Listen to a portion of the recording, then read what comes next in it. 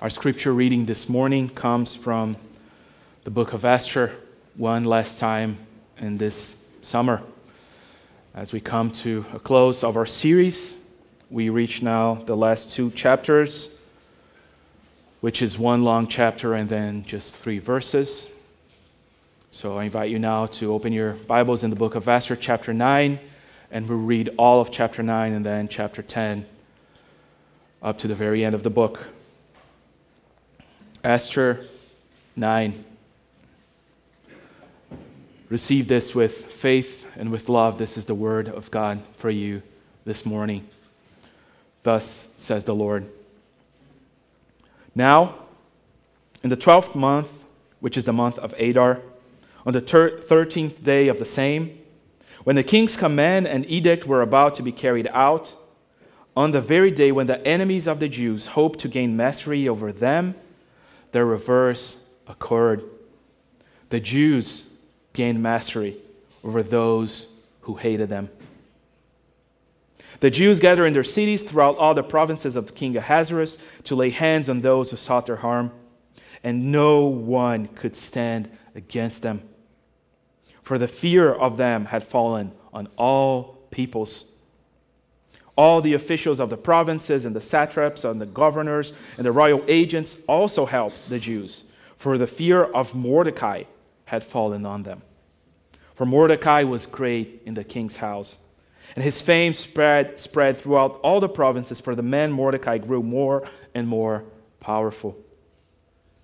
The Jews struck all their enemies with a sword, killing and destroying them, and did as they pleased to those who hated them. In Susa, the citadel itself, the Jews killed and destroyed 500 men. And they also killed Parshandatha, and Dalphon, and Aspatha, and Poratha, and Adalia, and Aridatha, and Parmashtha, and Arisai, and Aridai, and Visatha, the 10 sons of Haman, the son of Hammedatha, the enemy of the Jews. But they laid no hand on the plunder. That very day, the number of those killed in Susa, the citadel, was reported to the king. And the king said to Queen Esther, "In Susa, the citadel, the Jews have killed and destroyed 500 men, and also the 10 sons of Haman. What then have they done in the rest of the king's provinces? Now, what is your wish? It shall be granted you. And what further is your request? It shall be fulfilled." And Esther said, "If it please the king, let the Jews who are in Susa be allowed tomorrow also to do according to this day's edict. And let the 10 sons of Haman be hanged on gallows." So the king commanded this to be done. A decree was issued in Susa, and the 10 sons of Haman were hanged. The Jews who were in Susa gathered also on the 14th day of the month of Adar, and they killed 300 men in Susa. But they laid no hands on the plunder. Now, the rest of the Jews who were in the king's provinces also gathered to defend their lives and got relief from their enemies, and killed 75,000 of those who hated them. But they laid no hands on the plunder. This was on the 13th day of the month of Adar, and on the 14th day they rested, and made that a day of feasting and gladness. But the Jews who were in Susa gathered on the 13th day and on the 14th, and rested on the 15th day, making that a day of feasting and gladness. Therefore, the Jews of the villages who lived in the rural towns hold the 14th day of the month of Adar as a day for gladness and feasting, as a holiday, and as a day on which they send gifts of food to one another. And Mordecai recorded these things and sent letters to all the Jews who were in the provinces of King Ahasuerus, both near and far, obliging them to keep the 14th day of the month of Adar and also the 15th day of the same, year by year, as the days on which the Jews got relief from their enemies, and as the month that had been turned for them from sorrow into gladness, and for mourning into a holiday. That they should make them days of feasting and gladness, days for sending gifts of food to one another and gifts to the poor.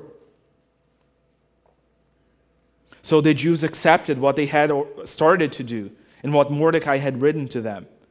For Haman the Agagite, the son of Hammedatha, the enemy of all the Jews, had plotted against the Jews to destroy them, and had cast pur, that is, cast lots, to crush and to destroy them. But when he came before the king, he gave orders in writing that his evil plan that he had devised against the Jews should return on his own head, and that he and his sons should be hanged on the gallows.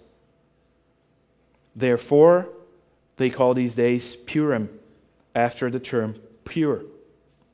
Therefore, because of all that was written in this letter and of what they had faced in this matter and what had happened to them, the Jews firmly obligated themselves and their offspring and all who joined them, that without fail they would keep these 2 days according to what was written and at the time appointed every year, that these days should be remembered and kept throughout every generation, in every clan, province, and city, and that these days of Purim should never fall into disuse among the Jews, nor should the commemoration of these days cease among their descendants.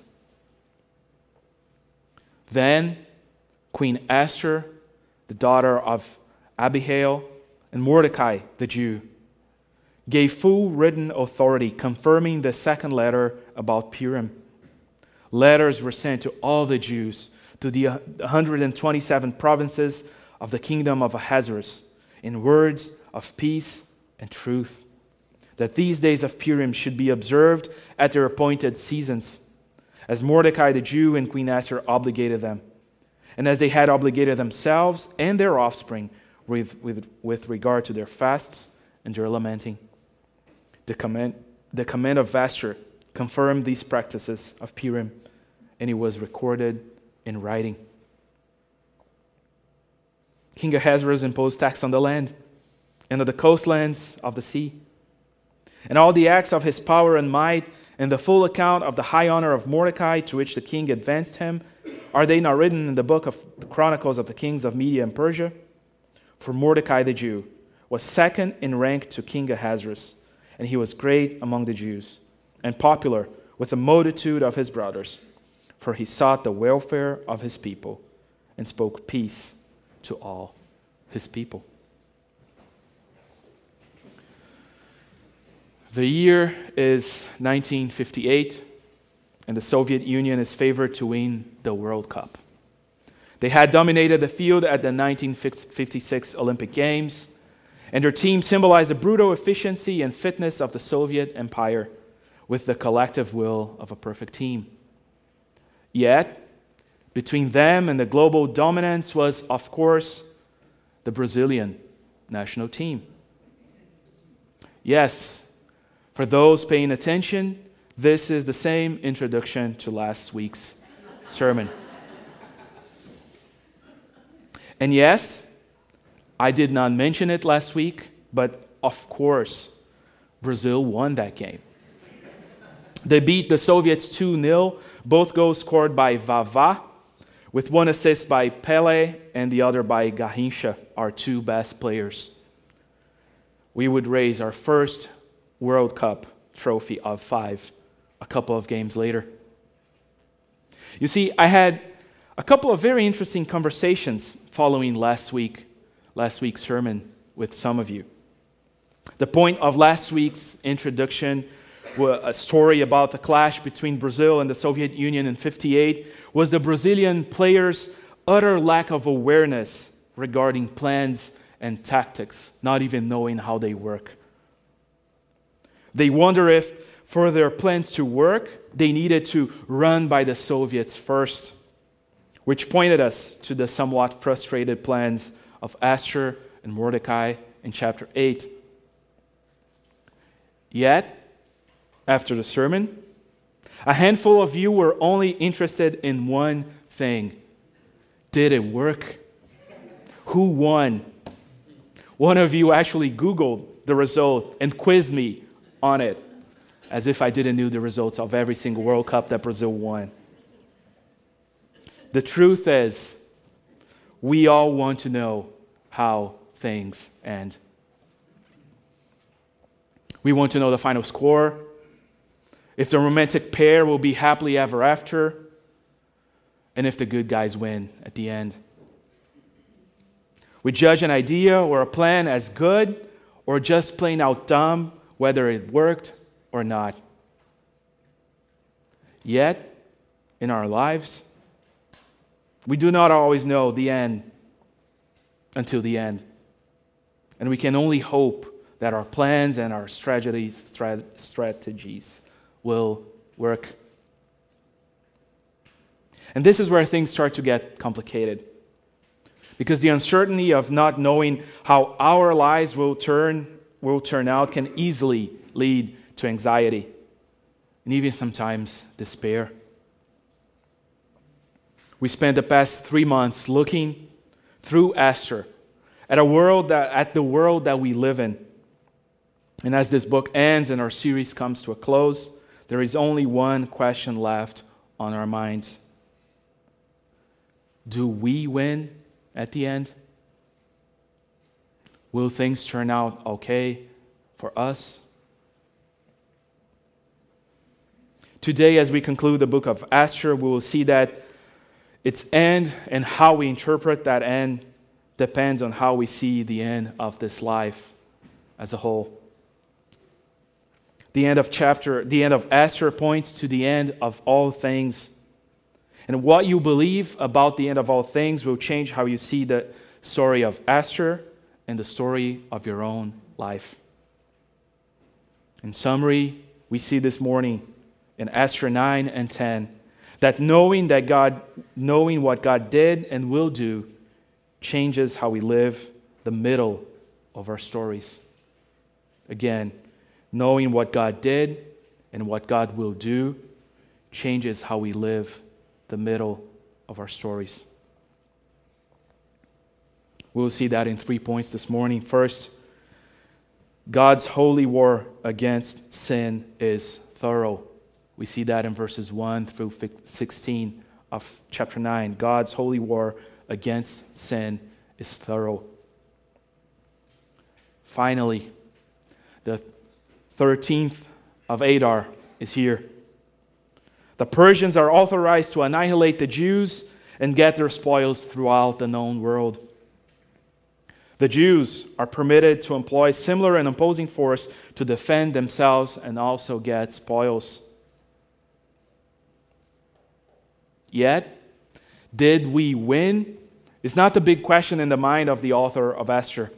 He quickly tells us that the Jews won by a landslide in verse 1. The suspense is over. The question is not whether the people of God will prevail. God has been reversing their fortunes since chapter 6 and working since chapter 1. It should be no surprise that they won. The focus here now then is the greatness of that reversal. The powerless overpowered the empire. And the people of God gained mastery over those who hated them. Verses 2 to 10 tells us how wide the margin of victory was. Even the bureaucrats sided with the Jews. We see that in verse 3. Officials, satraps, governors, and royal agents helped them, for they feared Mordecai and Esther. In Susa, the citadel, the capital of the empire, 500 men were killed, including the 10 sons of Haman, the evil guy behind all of this. As we think our last thoughts of Haman, one commentator puts it this way: with the death of his sons, the loss of his position, and the confiscation of his estate in the previous chapter, all the things in which Haman boasted in Esther 5 are now gone, along with his life. And when this report comes to the king Ahasuerus, he seems surprised, startled, marveled. If this happened just here on my backyard, he wonders what happens in the rest of the empire. And since Everything is yellow to the jaundiced eye, as they say. Ahasuerus seems to believe that this is due to Esther's political influence on her people. That could be one explanation of why he offers her another wish and promises that whatever she wants, he'll give it to her. He seems to believe that she has some kind of political power that he was unaware of and wants her to be on his side. This is more than a wish to give his wife some flowers or jewelry. And Esther's answer to that final request and wish could be perceived as cruel or political, as she asks for another day for the fight to continue. We want to kill more Persians, she says. Yet, as we have seen last week, Esther and Mordecai understood that what is happening right here is not merely a battle in the game of Persian thrones, but a holy war against the enemies of God. Esther does what the people of God failed to do so many times in the Old Testament. Even her ancestor, King Saul. She makes sure evil will be destroyed to its very end. No buts, no ifs, nor what ifs. Evil will be destroyed to the very end. There will be no loose threads. We see that in the text itself. First, while Mordecai's edict allowed the Jews to plunder their enemies, we are told 3 times the Jews refused to do that. They knew that this was not a war for personal gain, but for the vindication of the God who promised his people they would not be destroyed. They were not in it for the money, as some Persians were. And second, at least food for thought. Even if God is not mentioned again, how else would a ragtag army of Jews somehow defeat a global superpower if God was not on their side, as he has always been since the beginning? The author doesn't say it, so that makes us think about that as well. And this landslide victory, right at the beginning of chapter 9, reflects the shape of the gospel itself, doesn't it? Before we can see the actual end of Esther and Mordecai's Persian adventure, we see what God did for them. Isn't this the story of this book? Of how God has been putting into place everything they need to win, even before Esther and Mordecai were even mentioned. Even before they appeared, we already knew they were going to win. And that is, as it is here in Esther, the story of God's people is not one of battling their enemies for the prize of winning God's favor. Quite the contrary. Esther, the book, and Esther, the queen, ultimately points us to Jesus' perfect and total victory over sin and Satan at the cross.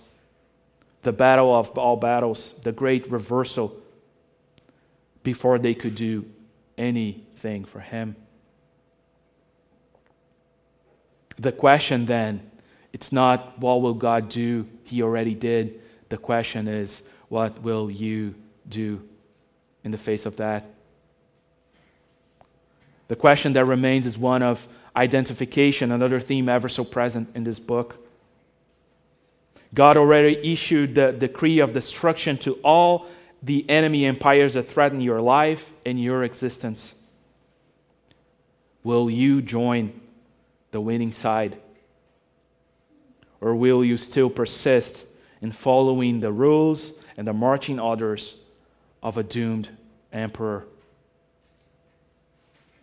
Will you see through the destruction of evil in your heart as you strive for sanctification, to honor what God did for you?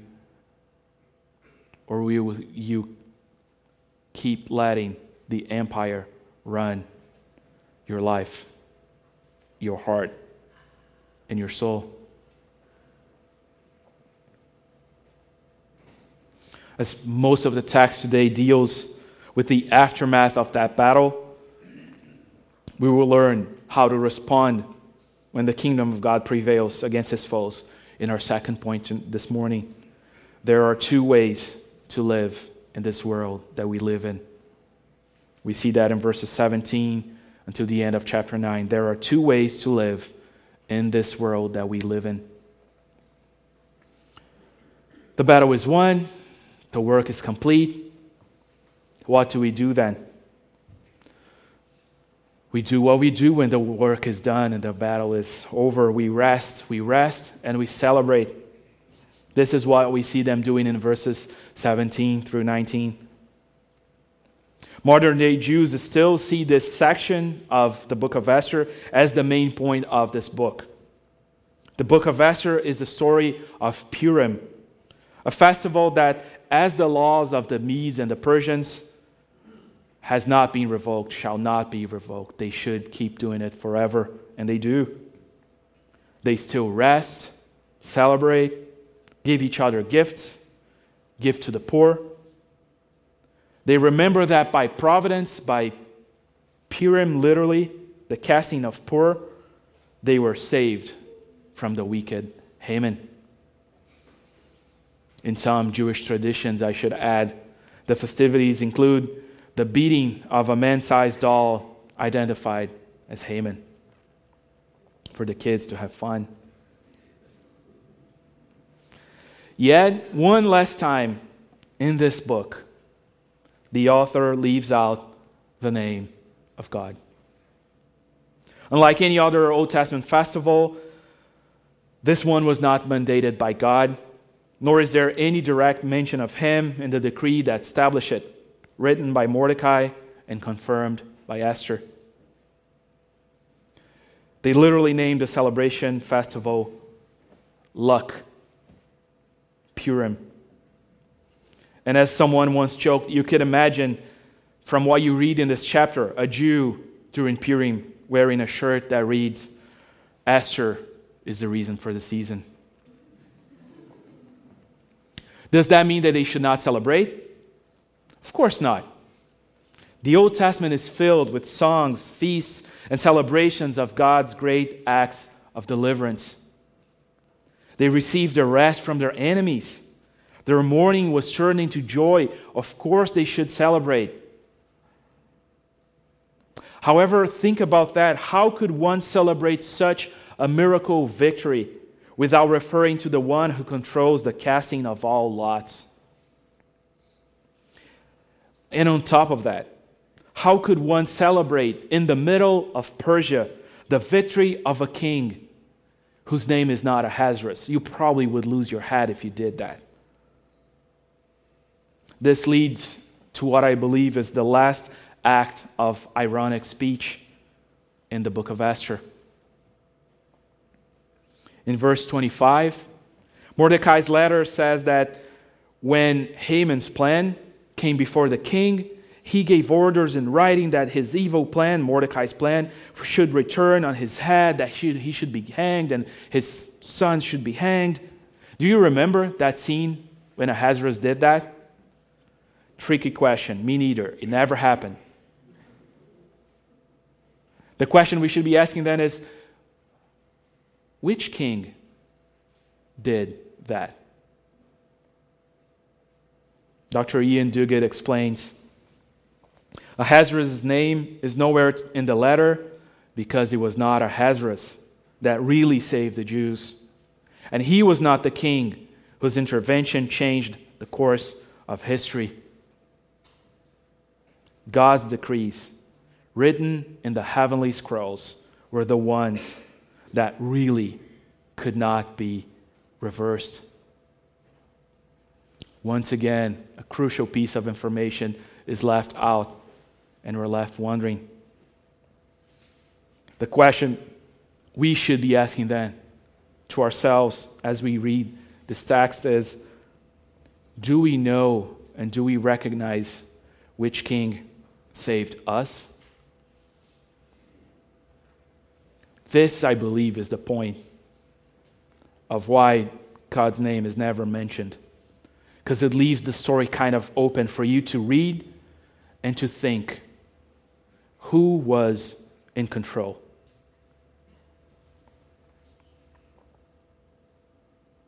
And that's interesting to think about which king saved us. Because as Christians, let me tell you one thing that you might not be aware, although I think you are. We still celebrate Purim. We just call it by another name. What do we call the celebration of God defeating his and our enemies and the rest we have in him? When do we remember the one who redeemed us from assimilation and despair, and we celebrate by offering gifts to one another and even money to the poor? If you say Sunday, you get an A on the quiz. This is what we're doing right here, right now, friends. And we do it every week without revoking, without stopping. We tell our descendants, this is what you do, and you will keep doing until Jesus returns. We keep doing this. We keep resting from our usual works every Sunday, and we gather to celebrate our salvation, our redemption, our allegiance to the true and better King. And as they did, every now and then there is even a meal involved in the celebration.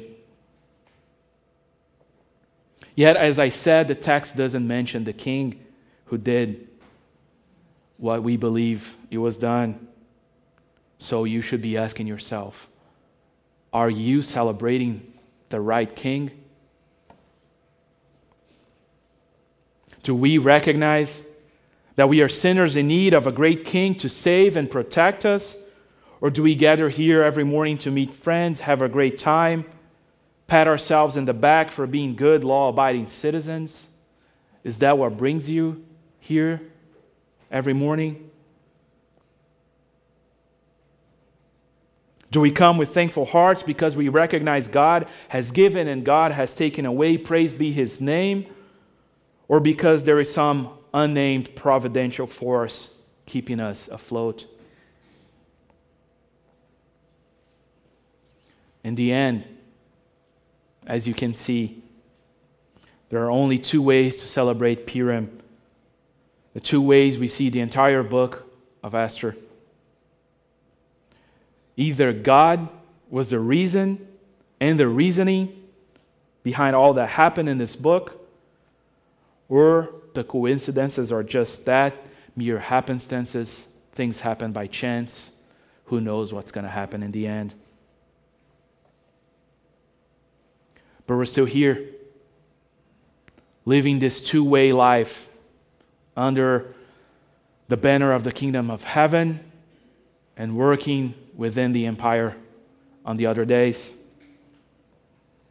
Even if you recognize the true king, you could be asking yourself, how do I live this life? Isn't that the question that we have been asking since chapter 1? How can I live under the empire and still celebrate God's victory? We'll see that in the last point of this series. God will bring about the end to end all ends. We see that in chapter 10. God will bring about the end to end all ends. Isn't it funny? After all the feasting and celebrating in chapter 9, we turn to chapter 10, and we read that Ahasuerus imposed tax throughout the empire. The tax, death thing, constants of life, all over again. We read that his deeds, including the acts of Mordecai, who were written in the book of the Persians. We read that Mordecai, like Joseph in Egypt, was the right-hand man of a pagan emperor. The end.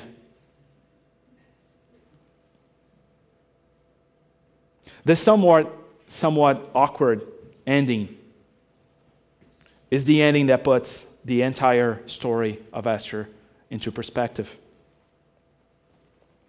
Because you see on these measly 3 verses that on the one hand, the people of God are in a very different place than they were in chapters 1 and 2. Mordecai the Jew, Esther, daughter of Abihail, are powerful edict writers now. Mordecai, as we read, uses the Persian bureaucratic machine for the sake and welfare and peace of his people. Praise the Lord, salvation is here. Let's celebrate. Yet, in these 3 verses, we're reminded Ahasuerus still reigns supreme in his golden throne at the expense of his people. Perhaps just to reassure everyone that it was still business as usual in Persia after all those reversals and upheavals, he just does what those guys do. He drops the IRS bomb. The more things change, the more they stay the same in the empire of Persia. And maybe still with a smile of celebration on our lips when we read this, we are forced to think, is this always going to be the world where we live in? Why can't we have nice things? We're celebrating, and then there's taxes. You see, the Jews in Persia had peace from their enemies for a couple of days, but they worked double shifts the following Monday to cover the new tax. They celebrated freedom and redemption while under the yoke of a tyrant who's eager to remind them they are under his yoke. What they needed, what we still need this day, is a new, a better Mordecai. We need someone who eternally and without end seeks the welfare of his people. We need someone who will speak peace to his people forever. And it's hard to think of that. Who would that be without remembering the words right before going to the cross when Jesus told his disciples, "Peace I leave with you. My peace I give you. Not as the world gives, do I give it to you. Let not your hearts be troubled, neither let them be afraid."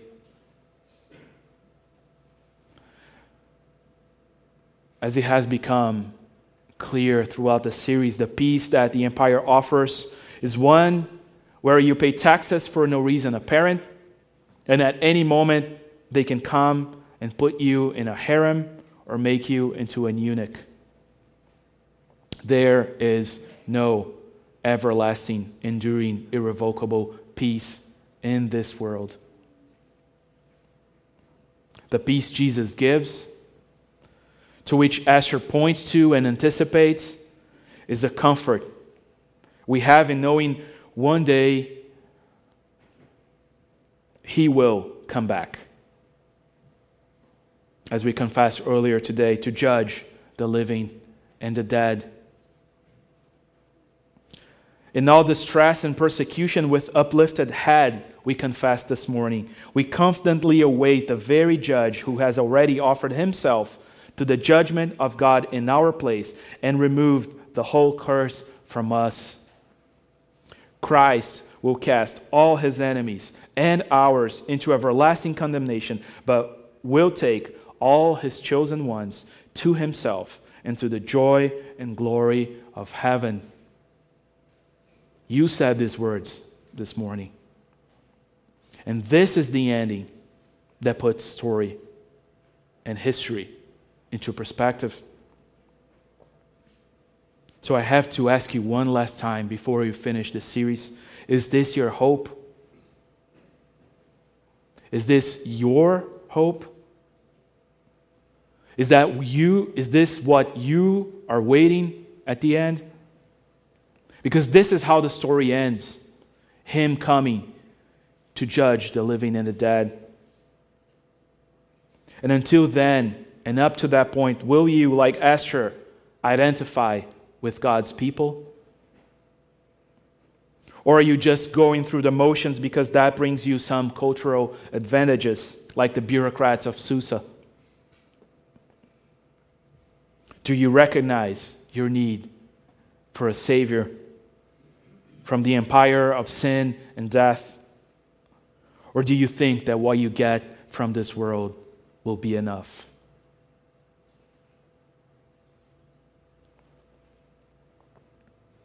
To those who belong to Him, He promises an end that will end all other ends. To be with Him at the end will be the end of suffering, the end of pain, the end of assimilation, the end of despair. That, again, is the ending that puts every story, including Esther's, into perspective. Because if salvation we can have in this life is the means that we can get through bureaucracy, we should celebrate, but as Paul says, we should drink, eat, and be merry because tomorrow we die. This is what chapter 10 reminds us. But it also instills in us a hope for a better and irrevocable end.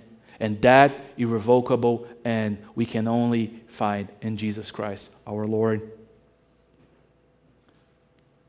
When He comes back, puts an end to all this misery and suffering, renew all things, fix our broken bodies, heals this broken earth, gives us a new heaven, and comes to be with us forever. And forever we will be in the presence of the true and great King we've been talking about all summer long. From there, we'll look back and see God's providence in its entirety. A magnificent artwork of interlocking threads perfectly complementing each other.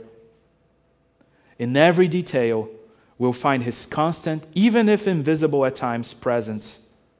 Even in unexpected places like our sufferings, our failures, and our sin. And on that glorious day, when all fears are stilled and all striving cease. When this world story ends, our eternal feast will only begin. That is a world where you should want to live in. Let us pray. Father Almighty, may your glorious majesty surround us, the blessed Trinity protect us, and the eternal Godhead preserve us. Your unlimited mercy support us, your loving kindness encompass us, your favor make us to rejoice. Your eternal truth be our delight, the saving knowledge of Christ strengthen us, and the all-prevailing grace of God be sufficient for us. May the grace of God the Father lead us, the wisdom of God the Son be our consolation, and the power of God the Holy Spirit enlighten us. Lord, our King and Creator, stand by us. Our Redeemer, save us. And our Comforter, dwell with us. In Christ's blessed name we pray, and we say together, Amen.